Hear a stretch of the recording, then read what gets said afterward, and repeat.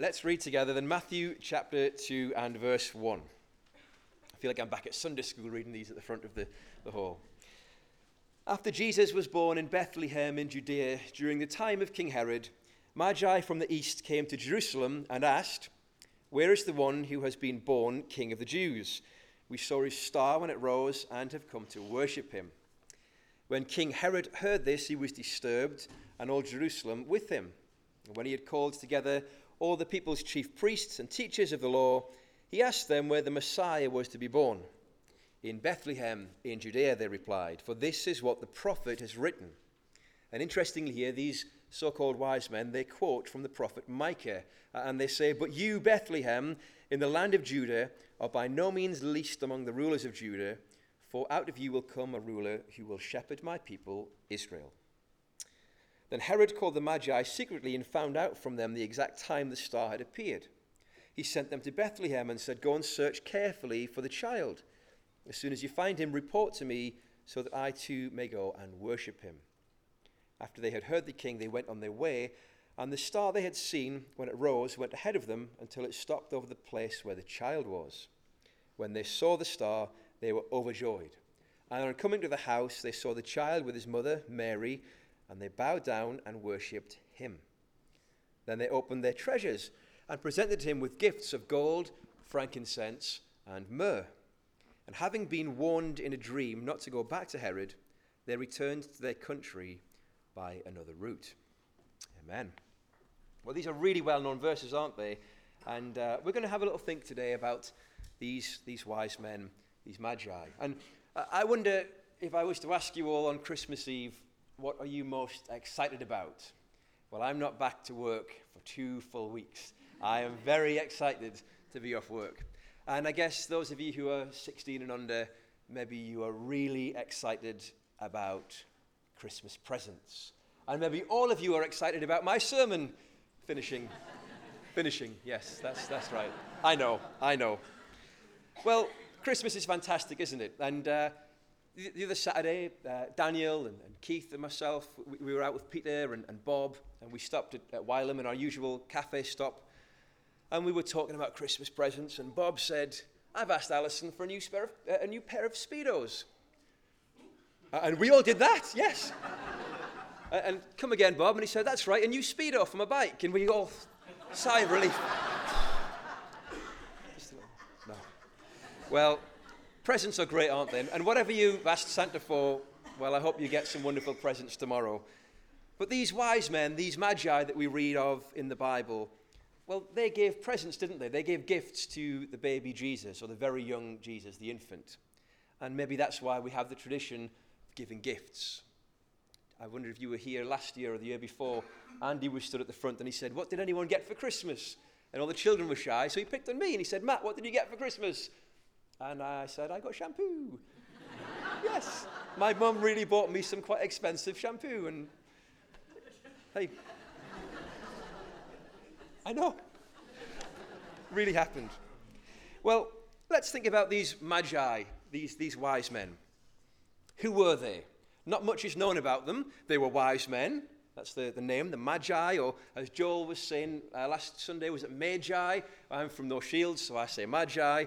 And, well, these were men who maybe were watching the stars. They were astronomers. They were intelligent men. And maybe they had some knowledge of the Bible and the scriptures, and they were super intelligent people. And their names, well, we don't know their names. Tradition says they were called Melchior, Gaspar, and is it Belshazzar? But we know nothing about that whatsoever. It's just conjecture. And where were they from? And the Bible says they were from the east. And if you go east, you get to Whitley Bay. I don't think they were from Whitley Bay. I think these men were probably from Persia or Arabia, but the truth is, we do not know even where they were from, just east of Bethlehem. And how many were they? And you say, well, that's easy. There were 3 wise men. We don't know that there were 3. We just take their 3 gifts and we say gold, frankincense, and myrrh, 1 each, 3 wise men. The Bible doesn't tell us there were 3. So we're building up a picture of not very much here, aren't we? We don't know a lot about these wise men, the Magi. And how did they look? Well, we have a bit more actually about how they looked. And here is an artist's impression of how the wise men may have looked.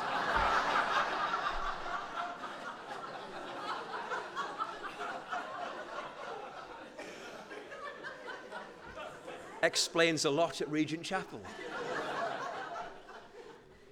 We don't know what these men look like, do we? Thanks, Phil. You can put them out of their misery now. And, well, why were they traveling? Why did they come to Bethlehem? Well, we do know a bit about that. They came to worship. And, well, it tells us that. They say we've come to worship him. And the fact that these men are so anonymous and we don't know much about them, and we don't know their identity or their circumstances or their background or their family life, I really like that about these wise men. And I think maybe a big part of the point is we don't know who they were, and we don't know where they were from, and we don't know much about them. They were, in a sense, any man and every man. They were just people who came to seek Jesus. They were anonymous. The likelihood for most of us here in life is that we will never rule nations, and we'll never be known in government, and we'll never be famous around the world. We are probably, all of us, for the most part, pretty normal, ordinary, average people, aren't we? But we matter to God. And I like that about these men. They were just anonymous in one sense. Their names aren't even recorded, but they're recorded in the Bible forever. They were important. They were loved by and known by God, as am I, as are you. That's a great message to have at this time of year at Christmas. And then we might ask not just why they came, but how they came. And this is really interesting. How did they know what this star signified? They were traveling following a star. Have you ever stopped to wonder, how did they know that a star moving across the sky signified the birth of Messiah? That's interesting, isn't it? Mary and Joseph, we read the angel appeared and gave them a message. We don't read about that for these wise men. I wonder if these men had been searching the scriptures, and maybe some quite obscure Old Testament scriptures. You might remember, and you probably won't, don't worry, I won't be upset. I preached on Numbers 24, maybe 6 months ago, Balaam and Balak and the talking donkey. And you might remember that we have Balaam, that fourth prophecy, as he stands on the mountainside and he looks down over the camp of Israel. He says, I see him, but not now. I behold him, but not near. And then he says, a star will rise out of Jacob, and a scepter will rise from Israel. A star will, maybe, I don't know, but maybe, I like to think they had that in their minds. They were looking for a star. These were men trained perhaps in the scriptures. Maybe they had read Daniel's prophecy. And the prophecy of Daniel talks with great accuracy about when Jesus, the Messiah, would come into Jerusalem.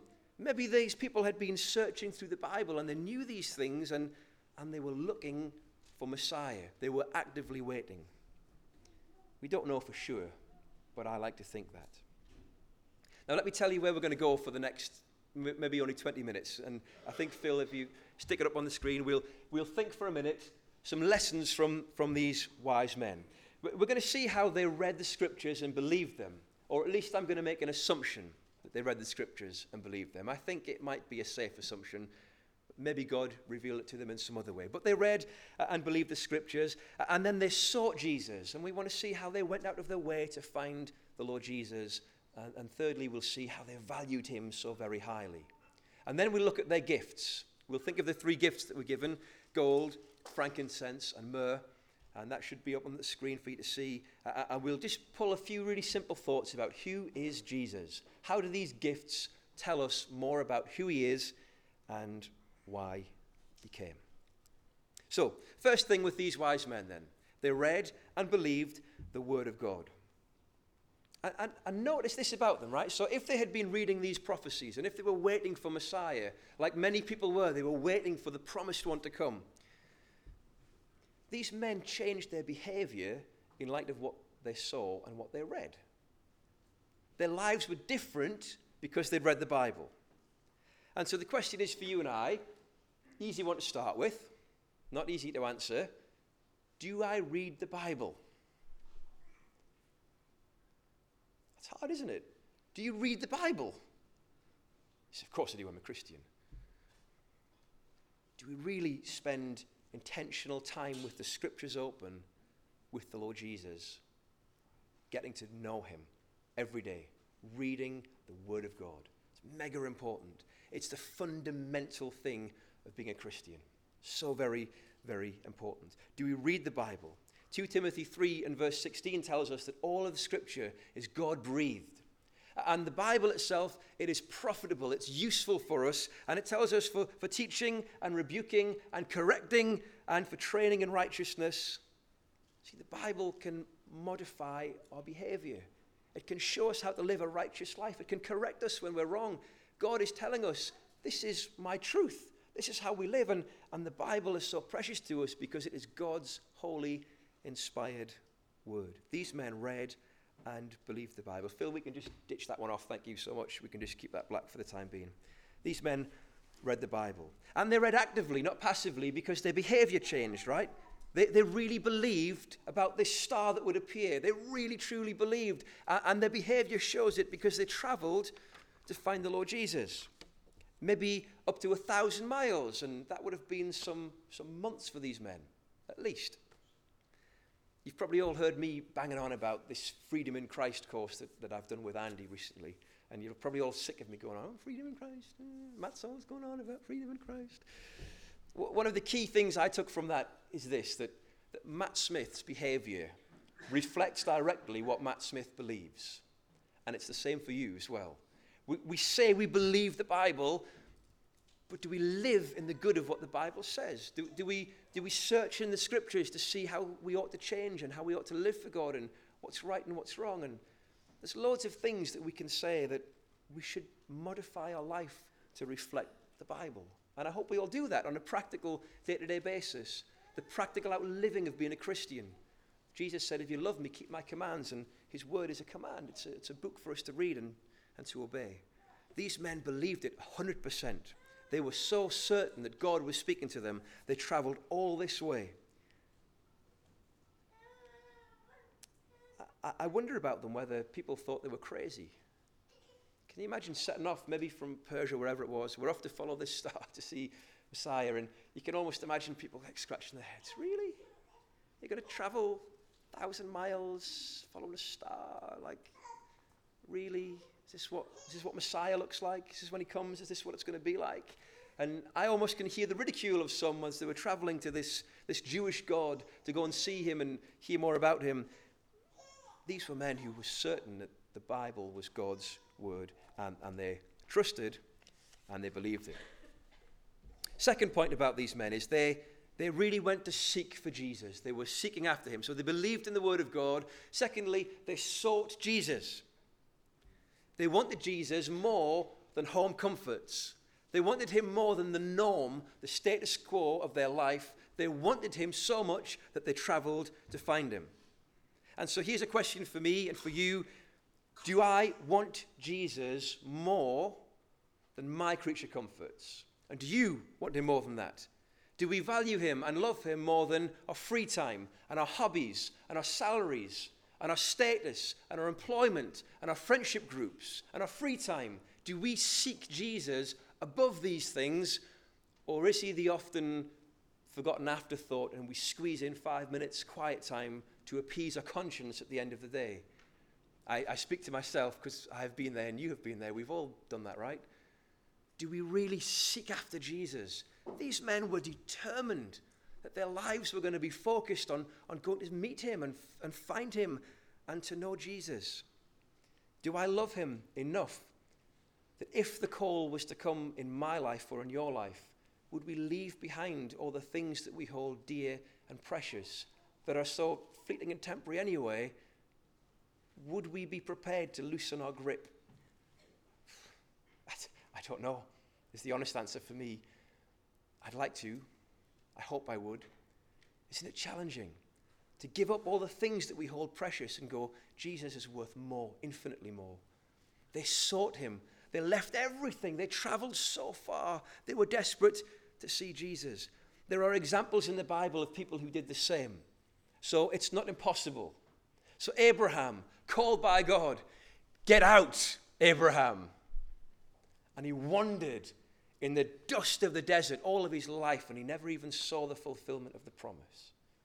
And Moses, it was a choice as well. Moses chose to suffer the reproach of Christ rather than the millions and the millions and the billions of the wealth of Egypt. The life of comfort and of luxury and of status and of power. And his active choice was, I'm going to spurn that and I'm going to take on the reproach that is Jesus Christ's. Wow. Here is a man who sought Jesus with his whole life. And of course, Mary. What a wonderful character Mary is, isn't she? The mother of the Lord Jesus. We don't make enough, I think, sometimes of when that angel appeared to Mary. And in that instant, Mary's whole life will never be the same again. In those days, to be pregnant outside of marriage was just the worst of the worst. Socially, her life was finished. She would be a nobody from nowhere forever, and she'd be hated, and she'd be rejected, and she'd be scorned. Her society would reject her for this shame that they saw in her. And we know, of course, she had done nothing wrong. She was pregnant by the Holy Spirit. But Mary chose, like Abraham chose and like Moses chose. What did Mary say? My soul glorifies the Lord. She chose. She embraced it. She wanted Jesus more than anything else. These were people in the Bible that we hold up as heroes of faith, don't we? They sought Jesus more than, and whatever it might be for you, it'll be different for me. Do you want Jesus more than something else? And do I? This year, more than any year in my life, I think God has been asking me this.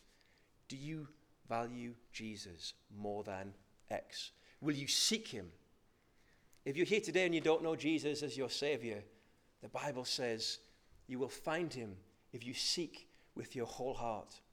If you're not a Christian today, it would be good to be seeking like these wise men. To prayerfully say to God, even today in your seats, don't even have to close your eyes or tell anybody, and say, Lord, open my eyes. Show me that this is real. Show me that it's true. It's the most wonderful thing you could ever do, to seek after Jesus. And we will find him if we seek after him. He's real and living. He wants to be your Savior. He wants to save you today. He's a wonderful Savior. Seek him with your whole heart. So these men, they believed the Bible. They sought after Jesus. And thirdly, they recognized the worth of the Lord Jesus. Again, their actions speak to us loudly here, because when they find him, they give their gifts of gold and frankincense and of myrrh, and their actions prove that they believe that he is worth giving for. They knew he was of supreme importance. They give him gold and frankincense and myrrh. What would I be prepared to give to Jesus? And how much do I estimate Jesus Christ? What do I value him against? What do you value him against? If he's really the Lord from heaven, how could we ever put any sort of value against him? There was a man who valued him at 30 pieces of silver, wasn't there? And that was sad. These men recognized in Jesus a baby of supreme significance, more important than anyone who had ever lived before. The Son of God, as Andy was saying, Emmanuel, God with us. And so, as they recognized his worth, they opened their gifts: gold, frankincense, and myrrh. And I said we'd think about these 3 points about the wise men and then 3 points about the gifts. Let's do that for a few minutes together. The first thing he was given was gold. Nice. I don't think I have anything with any gold on. I think maybe, and I haven't checked it because I am sad, but I'm not that sad. I think maybe some of the hour markers on my watch might be made out of white gold because it doesn't corrode very easily. I think. Other than that, my wedding ring was 30 quid, and I don't wear any jewellery. I don't think I've got anything that's gold. Nothing at all. Not even a pen or anything. Never been into jewellery, but I do know that gold is valuable, and I'm sure you do as well. And some of you here might be owners of some lovely gold jewellery, and nice if you have. But in the Bible, gold speaks to us of value, obviously, but it speaks to us too of divinity. That is, of being divine, and that's of God, right? So not being human, but being divine, of being heavenly. Now, It speaks of being of royalty as well. And so this gift of gold given to Jesus reminds us that he's God, reminds us that he is royal. Where is he? He was born King of the Jews. He was born as the king. And this is reminding us that Jesus is supreme and he is enthroned in heaven. He is the king not just of this world or not just of the Jews, but the Bible says he's the King of kings and he is the Lord over lords. He reigns supreme, not just on borders and countries or even continents, but our planet and our universe. Jesus is, even today, supreme. Praise be to the Lord Jesus for who he is. He is supreme and majestic above everybody and above everything. They gave him gold. The prophets foretell of him. He is the one with the right to reign. Of his rule and of his reign, of his kingdom, there will be no end. Jesus will reign forever. Praise be to his name. And in that day, everybody will realize, every tongue will confess, and every knee will bow before Jesus. He is supreme. I love to think of it. He is the one who will execute perfect judgment for all of eternity. All dominion is his, and it stretches out forever. What a great Savior the Lord Jesus is. They brought him gold, and then they brought him frankincense. Now, I am a bit more familiar, not with frankincense, but with what it is. So frankincense is a fragrance, kind of a fragrance, an ointment, a perfume. And it's one thing I do like to ask for Christmas. I never ask for gold, but I do like fragrances. And I think this year I've asked Santa for some Viktor and Rolf, and I've asked for some Givenchy, and I'm hoping I've been a good boy and I'm going to get my fragrances. Normally it helps my mother-in-law out because she's always like, what do we get for Matt? Well, buy me fragrances, I like them. Frankincense was a fragrance, and if gold was given and it speaks of Jesus being a king, frankincense would speak in the Bible about priestly things, about being a priest, about worship. And you might say, well, how would that link to being a priest, or how would that link to worship? Well, the priests always in the Bible, or very often in the Bible, we read about the incense. So there's frankincense, and there were other ones as well. We read about the frankincense that was burned, and the smell was there, and the fragrance would ascend up to heaven, and God would be pleased with what he could smell, the fragrance of worship. And, well, there was the altar of incense. Every morning there was the offering made. The smell would have always been there. And to God, a sweet smell. Worship would be really sweet to God, is really sweet to God. And incense speaks to us in the Bible of a priest, or of priesthood, or of worship. And Jesus is the great example of that. Yes, he is our king. And we've been thinking, haven't we, this as we took communion, of the fact that the Lord Jesus is our great high priest, touched with the feelings of our infirmity. A priest who intercedes on our behalf. A priest who, on his life here on earth, he spent time with God in prayer. Here's another challenge. Do I spend time with God in prayer? If Jesus did, my goodness, I need to. He was up early, up the mountains, on his own, secluded place, quiet place, no distractions. And sometimes I go all day and I just neglect him, and then I get into bed and I wonder why I fall asleep before I've got to the second words of my prayer. Do we prioritize our priestly calling? New Testament Christians have a priestly calling to pray and worship God and praise him and pray for each other, to intercede for each other. When we go through difficulties or good times, we should be, as a family, praying for each other, lifting each other up before the throne of God, because we love each other. That's a work that all Christians are called to do. Jesus is our great high priest. In the days of Isaiah, they were burning their frankincense. And God said to those people, in fewer words than this, but effectively he was saying, on the outside, you look fine. You're bringing your worship. You're burning the incense. You're bringing sacrifices. And God said, your worship is detestable to me. See, these people were just going through the motion of prayer and of worship, and in their hearts, they were 1,000,000 miles from God. Maybe there's some in the room today, and in your heart, you are distant from the Lord Jesus. And he says, behold, I stand at the door and I knock. And if you hear my voice and open up, let me in. Jesus is just there waiting for that lovely reunion. As Christians, we always have that opportunity when we mess up, when we drift, when we go far from the Lord. He's waiting with open arms to embrace us back to him. Keep short accounts with him. Know him more and get personal with Jesus today. So they gave him gold because he was a king, and they gave him frankincense because he was a priest, and finally they gave him myrrh. They gave him myrrh. And this was a strange one, because if gold was precious and frankincense smelled lovely, they gave him myrrh, which was really a spice that was used for embalming. So when you were dead, your body would be rubbed in myrrh, embalmed with myrrh. And myrrh in the Bible, and actually more generally as well, it speaks about, or it symbolizes, bitterness and suffering or affliction. Now this doesn't make much sense, does it? The Messiah, the promised one, the star that would rise from Jerusalem, the King of Kings and the Lord of Lords, great high priest forever after the order of Melchizedek. But then, why would they give myrrh to him? Why would they give an infant this gift that spoke so much about sorrow and sadness and about anguish?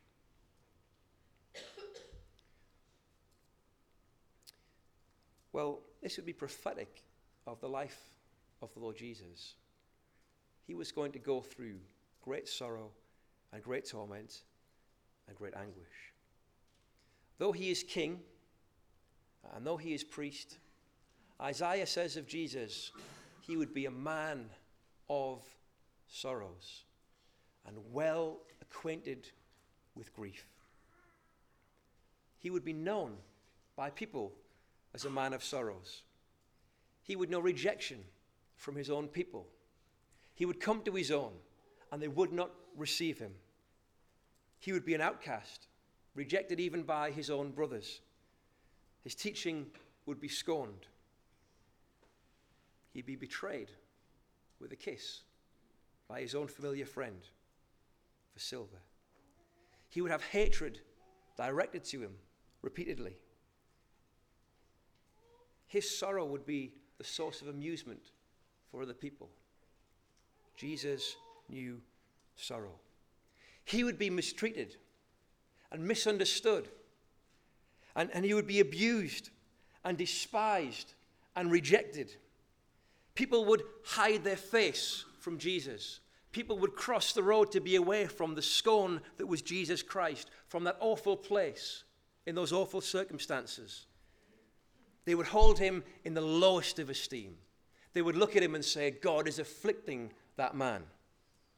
He would be rejected, oppressed and afflicted, and his grave would be made with the wicked, and he'd be taken from prison and from judgment, and nobody would declare his generation. He would taste the bitterness of the sorrow of death.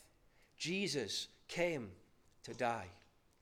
The myrrh tells us of a life that would be full of sorrow and of pain and of anguish, because on the cross, my sin and your sin, borne in his own body on the cross. Daniel put it nicely when he started and said about the suffering of Jesus. We don't want to put a downer on Christmas, I think he said. He's dead right. But this is the core of it. The baby in the manger that grew to be the man, that stretched out his arms and was nailed to the cross. And he said, see if there be any sorrow like unto my sorrow. And the waves and the billows of sin's punishment, the guilt that is mine and that is yours, borne by Jesus. His body broken and bruised and bleeding, and his blood poured out for my sins and for your sins. What a Savior. These wise men knew Jesus was worth finding. He was worth seeking after. He was worth knowing. We want to say to everyone in the room today, if you don't know Jesus as your Savior, my goodness, he is worth pursuing after. He is worth traveling for. He's worth following after. He is worth looking for, even in the obscurity of what you might think is a weird message. The foolishness of the preaching of the cross. Jesus died for our sins and was buried and he rose again. This Christmas, the greatest gift you could ever receive is your sins forgiven and eternal life.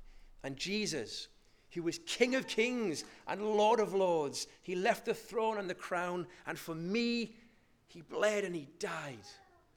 For you. And the opportunity is yours this Christmas. The greatest gift there ever was, that God would give for us his Son. His everything, his precious one. I hope you have a lovely Christmas. I hope you get everything that you've asked for. I hope you have a lovely time with whoever you're going to be with. But more than all of that, I hope you know Jesus, who died for you and rose for you and lives for you. Thanks,